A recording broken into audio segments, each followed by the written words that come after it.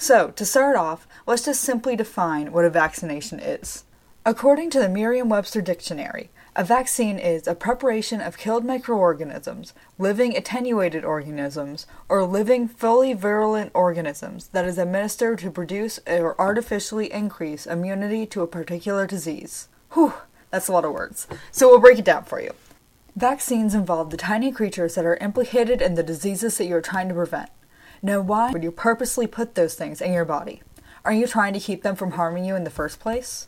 Well, hold your many horses, folks, because it's actually more complicated than you'd think. Our bodies are these stunning machines that have their very own powerful armies called the immune system. Now, you've probably heard all about this in your 6th grade biology class, but we'll give you a general summary of how it works anyways. The human body is made to protect itself from the hazards of its environment. That's why you shiver when you feel cold, and why you flinch when you suddenly hear an uncommonly loud noise.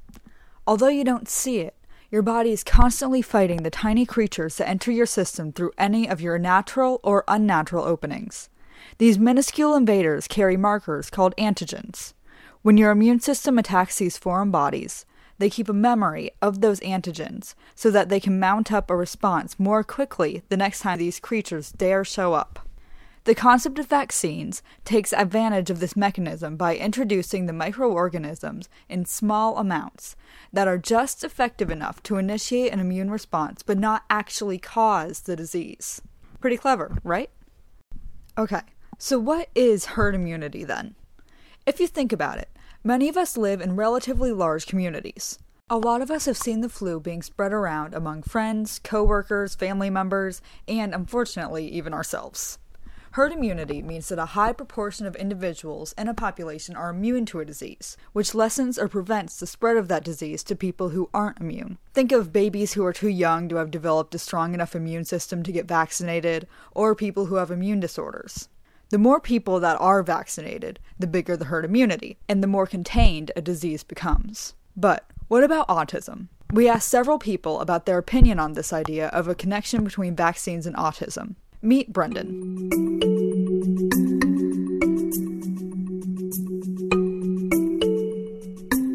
I don't think there's any correlation between vaccines and autism. I think that's ridiculous that people would ever believe that.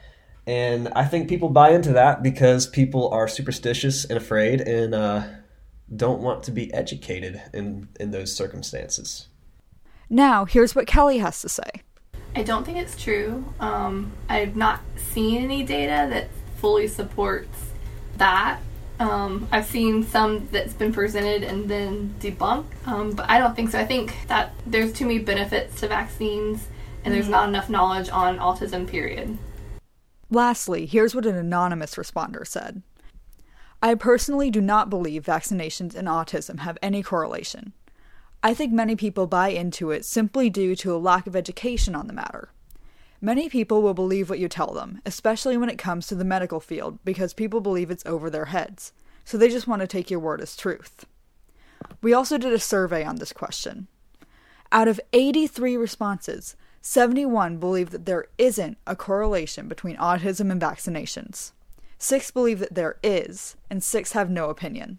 Finally, according to an article in the Canadian Medical Association Journal, published by Egerton in 2010, a journal called The Lancet retracted its publication that stated that the measles, mumps, and rubella, also known as MMR, vaccine was linked to autism. The reason for retraction was that the original paper contained several incorrect elements after investigation.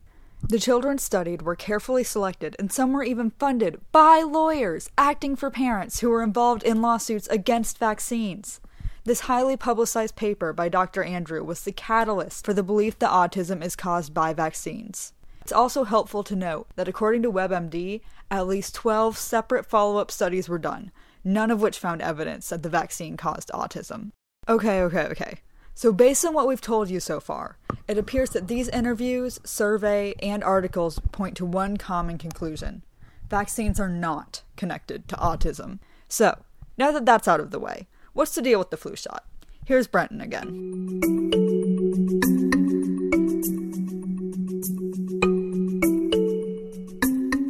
Get a flu shot because I don't want the flu. I feel like that's pretty simple. Now let's listen to Hannah's input. I do get a flu shot for basically the same reasons that I do get vaccinated. Not only do they protect myself against terrible diseases, they also protect others who maybe can't get vaccines for health reasons. And here's a quote from another anonymous responder. I did get a flu shot this year. The main reason I got the flu shot is because I work at a hospital and they require you to get it. But even if I didn't work at a hospital, I would still get it. I've gotten it every year with no side effects, and I have never once gotten the flu. Many people think it's ineffective, but with how contagious the flu is, I just don't want to risk being around people I may or may not know and end up getting the flu. Better to be safe than sorry. In the same survey as before, we also asked people whether they get flu shots. Out of 53 responses, 19 said yes, 23 said no, and 11 said sometimes. We also asked if they thought flu shots were effective. Out of 34 responses, 22 said yes and 12 said no. As you can see, although most people don't think autism and vaccinations are connected, they seem pretty torn about getting a flu shot. We don't really know why this is. People tend to have different reasons. Maybe it might be a hassle to get one, or maybe they don't like needles. As stated before, maybe they simply think it's ineffective. In order to investigate this last point, we looked at the Osterholm and colleagues' 2012 meta-analysis of 12 studies regarding the effectiveness of influenza vaccines. A meta-analysis is a review of several similar studies that compiles each of their results to make a statistically valid conclusion. According to this meta-analysis, seasonal influenza vaccines have been reported to be 70 to 90% effective in the prevention of influenza in healthy adults when the vaccines are well matched to the circulating strain. In other words, flu shots are effective when the vaccine matches the strain of the flu that is spreading at that time. In another study by Jackson and colleagues in 2017, it was found that the effectiveness of the vaccine against any flu illness was 48%. Now, these numbers might not seem convincing to you, but remember that we're trying to figure out whether flu shots are actually effective. Based on this data, flu shots have been statistically shown to be effective. Now, you still might not be assured that it's worth it, but do you remember when we talked about herd immunity a few minutes ago? Think about it. Let's say that everyone in a group of 100 people got a flu shot that we know is 48 to 90% effective according to the studies we mentioned before. Worst case scenario, according to those numbers, 48 of those people would be safe from the flu. But the best case scenario would be that 90 of those people would be protected. That means that out of those 100 people, only 10 would get the flu that season. Seems like a pretty good deal, right? Okay, so we're fully aware that we threw all of this information at you, and you're probably thinking, why does it matter? Well, we know that you want the best for yourself and your friends and your family. So we gave you all of this information so that you can make your own informed decisions about your health. Time and time again, scientific studies have shown that vaccines are effective in protecting people from all of these dreadful diseases. We are at a point where illnesses that we once thought were finally contained with vaccines, like polio, are re-emerging and taking the lives of innocent individuals. It's up to people like you and me to make the right decisions so we don't end up reversing all of this progress that our global society has worked tirelessly for. So, what will you decide?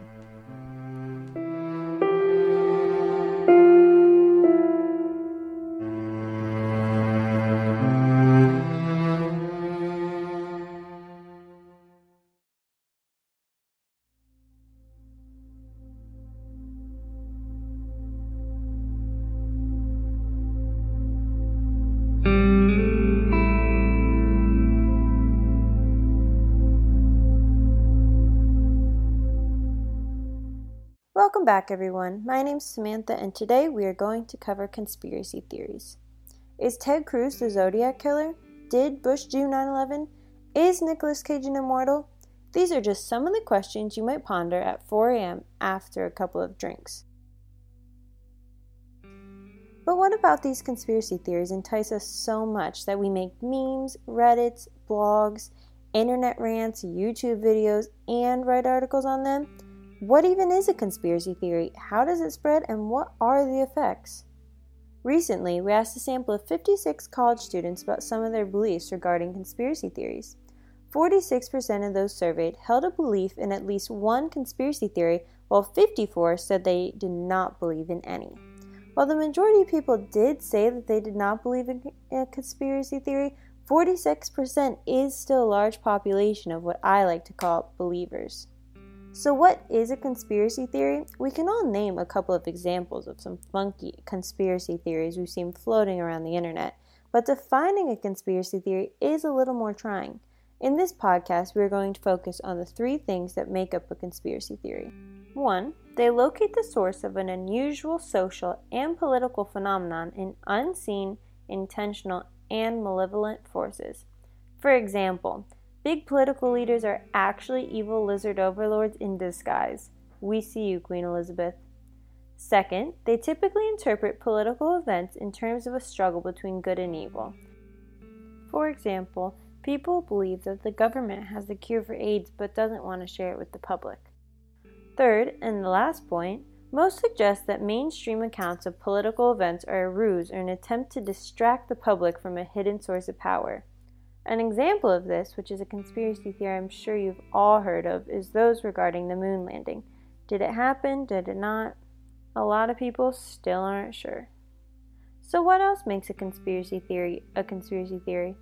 We have an idea of what a conspiracy theory is, but how does it spread? Where does it all begin?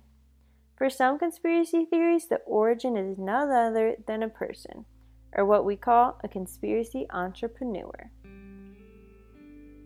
One famous example of this would be the French author Thierry Meurson, whose book 9/11, The Big Lie, speculates that the Pentagon explosion was actually caused by a missile. Now, there are many theories around the 9/11 attack, but the most popular around college campuses, Bush did 9/11. I can almost guarantee that if you look hard enough in any college town bar, you can find this written on a wall somewhere. Now I'm going to hand it over to Amanda.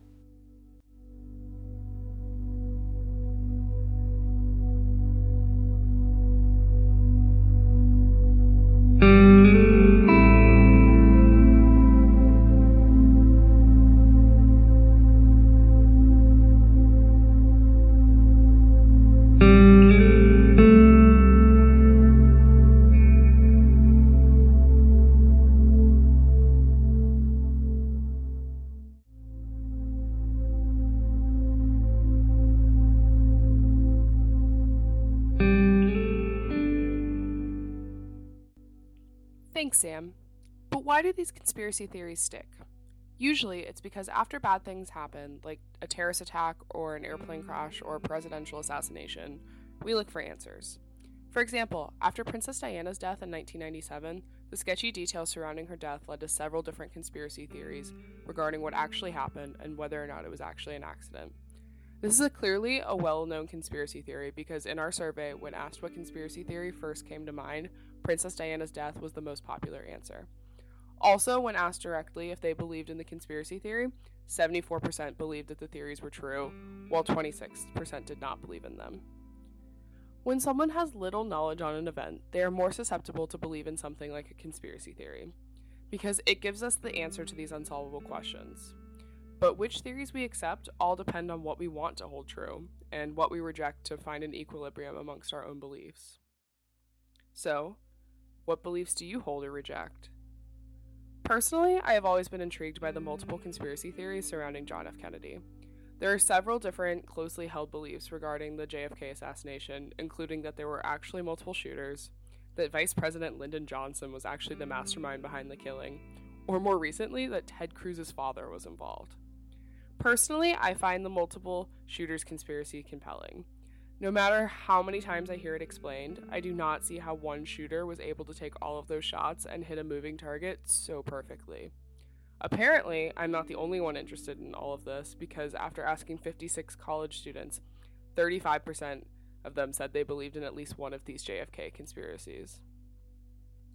Okay, so how do conspiracy theories affect our world? Once you decide on your belief, whether it be that the Earth is flat or that the Illuminati exists, how does it affect you? They allow the opportunity for people to question the status quo, to find hiccups and flaws in the established hierarchy. They can reveal anomalies or inconsistencies in official accounts, and they allow for debate. Conspiracy theories allow for individuals to ask questions, and that's a rare thing nowadays. It helps make communities, even though some may be a tad bit extreme. They can give a sense of belonging and confirmation of your beliefs that, yeah, maybe there is a spaghetti monster god, which could be comforting and is generally pretty fun. However you feel about conspiracy theories, public opinion seems to suggest that they should be discussed in a psychological sense. Our recent survey showed that 72% of people believe that conspiracy theories should be studied in a psychology class, while only 28% said that they should not. So, conspiracy theories coming to a psych class near you.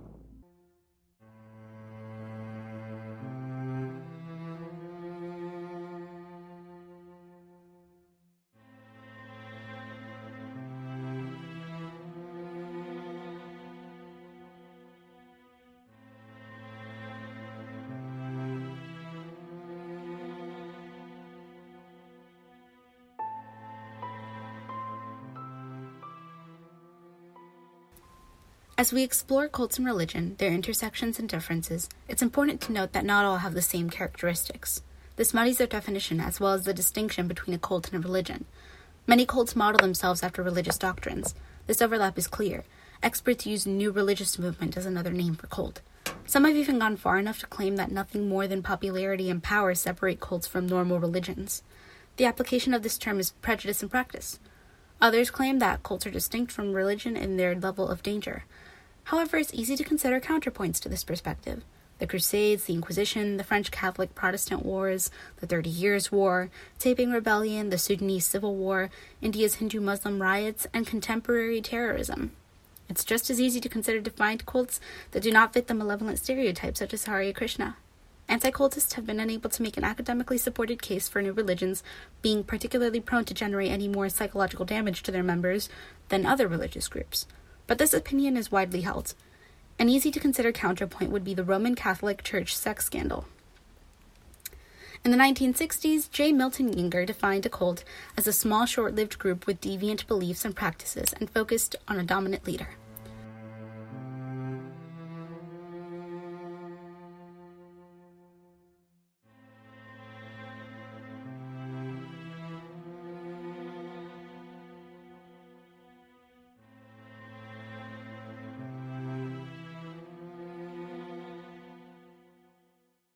This view of cults particularly emphasizes the adoption of different sexual ethics.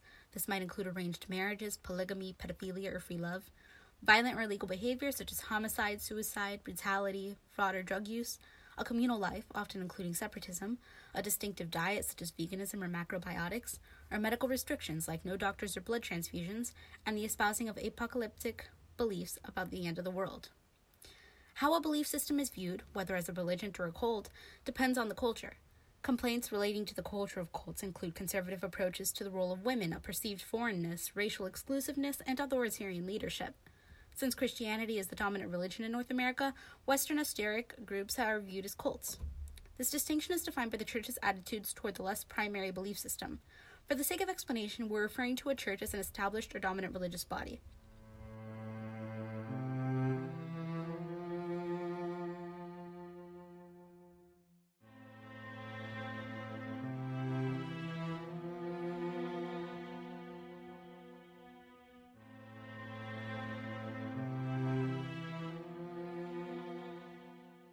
These principles do not just apply to westernized cultures. Established religious bodies dominate the landscape in other countries. Hanafi Islam in Egypt, Wahhabi Islam in Bahrain, Shafi'ite Islam in Indonesia, Orthodox Judaism in Israel, Theravada Buddhism in Sri Lanka, just to name a few. No primary belief systems can be considered cults or deemed sects or ethnic religions depending on their relationship with the primary church. Ethnic religions operate outside the religious establishment, but will not become churches. They are seen by the establishment as somewhat analogous to churches as long as they continue to limit their activity to their own ethnic constituency. In the West, these would be those groups that are not Christian, but which serve a particular minority ethnic constituency. The most obvious example being large Jewish synagogue associations. They are not cults because despite different and often conflicting ideas, their existence do not threaten the beliefs of the church. Their recruitment methods are less aggressive and they do not uncomfortably challenge the status quo. Churches view sects as different from them, but acknowledge their sameness and familiarity. They're typically Jewish and Christian groups with stricter practices than the established church. There are variations of a fundamental sameness that does not threaten the church. New sects can typically complain about the inflexibility of older sects. This camaraderie is starkly different from the church's attitude toward beliefs deemed cultist. This can be seen when leaders in more secularized churches publicly admire constituents of sects for their depth of their commitment, spirited worship, and strength of their affirmation of a common tradition. New religions or cults are therefore not defined by any characteristics that they share, but by their tension with the dominant religion. The media portrayal of Jonestown represents a prime example of mainstream society extrapolating the culture of one cult to the term as a whole. Jonestown was an American cult in North Guyana under the leadership of Jim Jones. Jim Jones established the group formerly known as the People's Temple and moved his followers to a remote area in Guyana. He was a heavy drug user and was convinced that he was powerful and godly. His followers in Guyana were not free to leave. When the U.S. government found out about this in 1978, Jim Jones forced his followers to drink juice laced with cyanide. Hundreds of people died.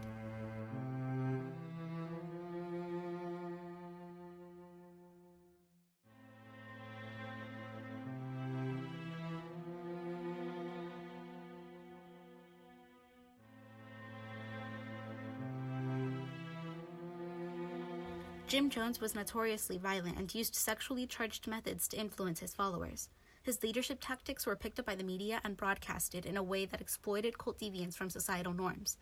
Two dominant images of Jones were portrayed on television, images of Jones and his life, and cult leader characters modeled after him.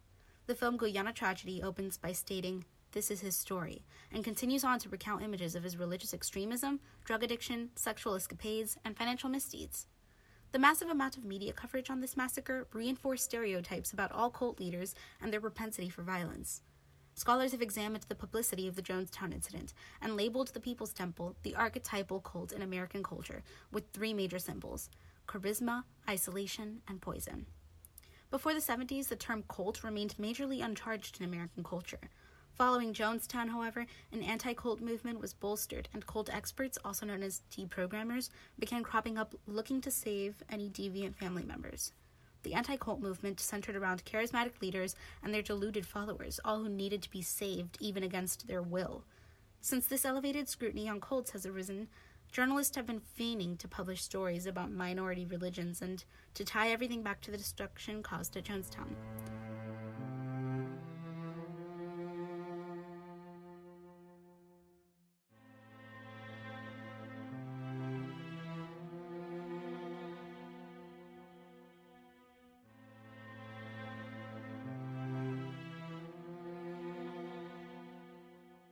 All negative generalizations about minority religions have been legitimized. Perhaps consistent with this animosity towards minority religions is the spike in personal spirituality. Along with the anti-cult movement beginning in the 70s, economic historian Robert Fogel identified a fourth Great Awakening, in which a decline in mainline Protestantism gave rise to numerous new movements. Often these movements moved counter to traditional political standings. This seems consistent with reluctance to accept any established leadership as found in the anti-cult movement. A specific example of this growing suspicion of establishment, especially by young people, was the Satanic Panic of the 1980s. During this time, a number of rumors were spread about the teachers at McMartin Preschool in Manhattan Beach, California. Children and parents believed teachers at the preschool were Satanists. The teachers were accused of molesting children and performing satanic rituals on them. Eventually, the rumors were exposed as being completely untrue and unfounded. Modern-day witch hunts, such as the one at McMartin Preschool, signify the danger and suspicion without a basis in fact. Suspicion just for the sake of suspicion. On the other hand of the spectrum, some groups are truly toxic and require a watchful eye and intervention. The Remnant Fellowship Church was founded by Christian diet guru Gwen Shamblin. The church drew quite the controversy when one member received punishment for opening his eyes during prayer, joking with other adults, and even sneezing.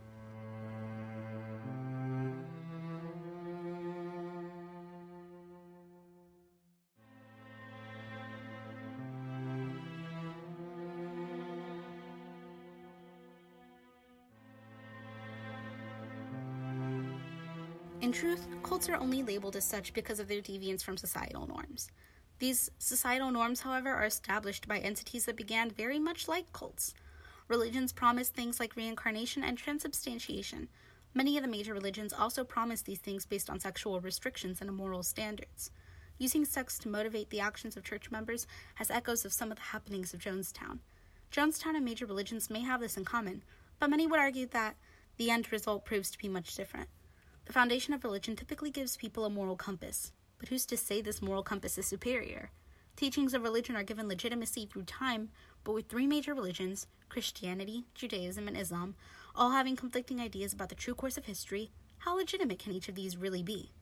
Choosing a foundation for your moral compass, something that will dictate your actions every day, is not something to be taken lightly. We encourage you to look deeply into any new or old religion or so-called cult, and find something you resonate with completely.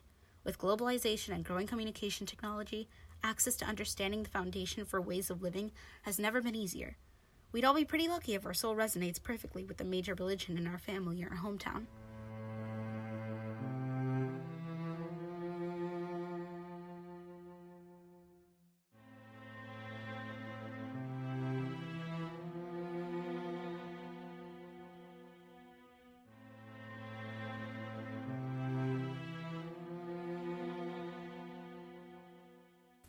In the 1960s, J. Milton Yinger defined a cult as a small, short-lived group with deviant beliefs and practices and focused on a dominant leader. This definition matches a variety of cult textbook definitions. However, before the 1970s, topics of cult and sect were fairly benign, and this definition wasn't challenged. Geoffrey Nelson, who worked on the spiritualist tradition, pointed out that the new religions of the 70s and 80s did not match Yinger's definition. The role of the charismatic leader was thus powerful. The new religious movements or cults of the 1970s and 80s were offshoots of older religious groups and tended to resemble their parent group far more than each other. For example, the International Society of Krishna Consciousness resembles other Vaishnava Hindu groups. Nelson noted that new religions were not single-generation phenomena, but a part of continuously evolving societies. These movements arise as recent versions of older religions. Every religious movement began at a scale that could have been considered a cult in the context of its time period. So then, if leadership and danger are not consistent, how do we define people's belief systems? In general, someone's belief system is defined by the dominant belief system. New religions are assigned the status of fringe by more dominant religious cultures. In general, societal norms are established by secular culture and the primary religion. American society is a perfect example. Our societal and governmental structure is modeled after the Constitution, a purely secular document, and yet Christianity, the primary religion, dictates our political and behaviors deemed appropriate by general society. This became evident in the 1980s when anti-cult initiatives were introduced into state legislature based on this principle.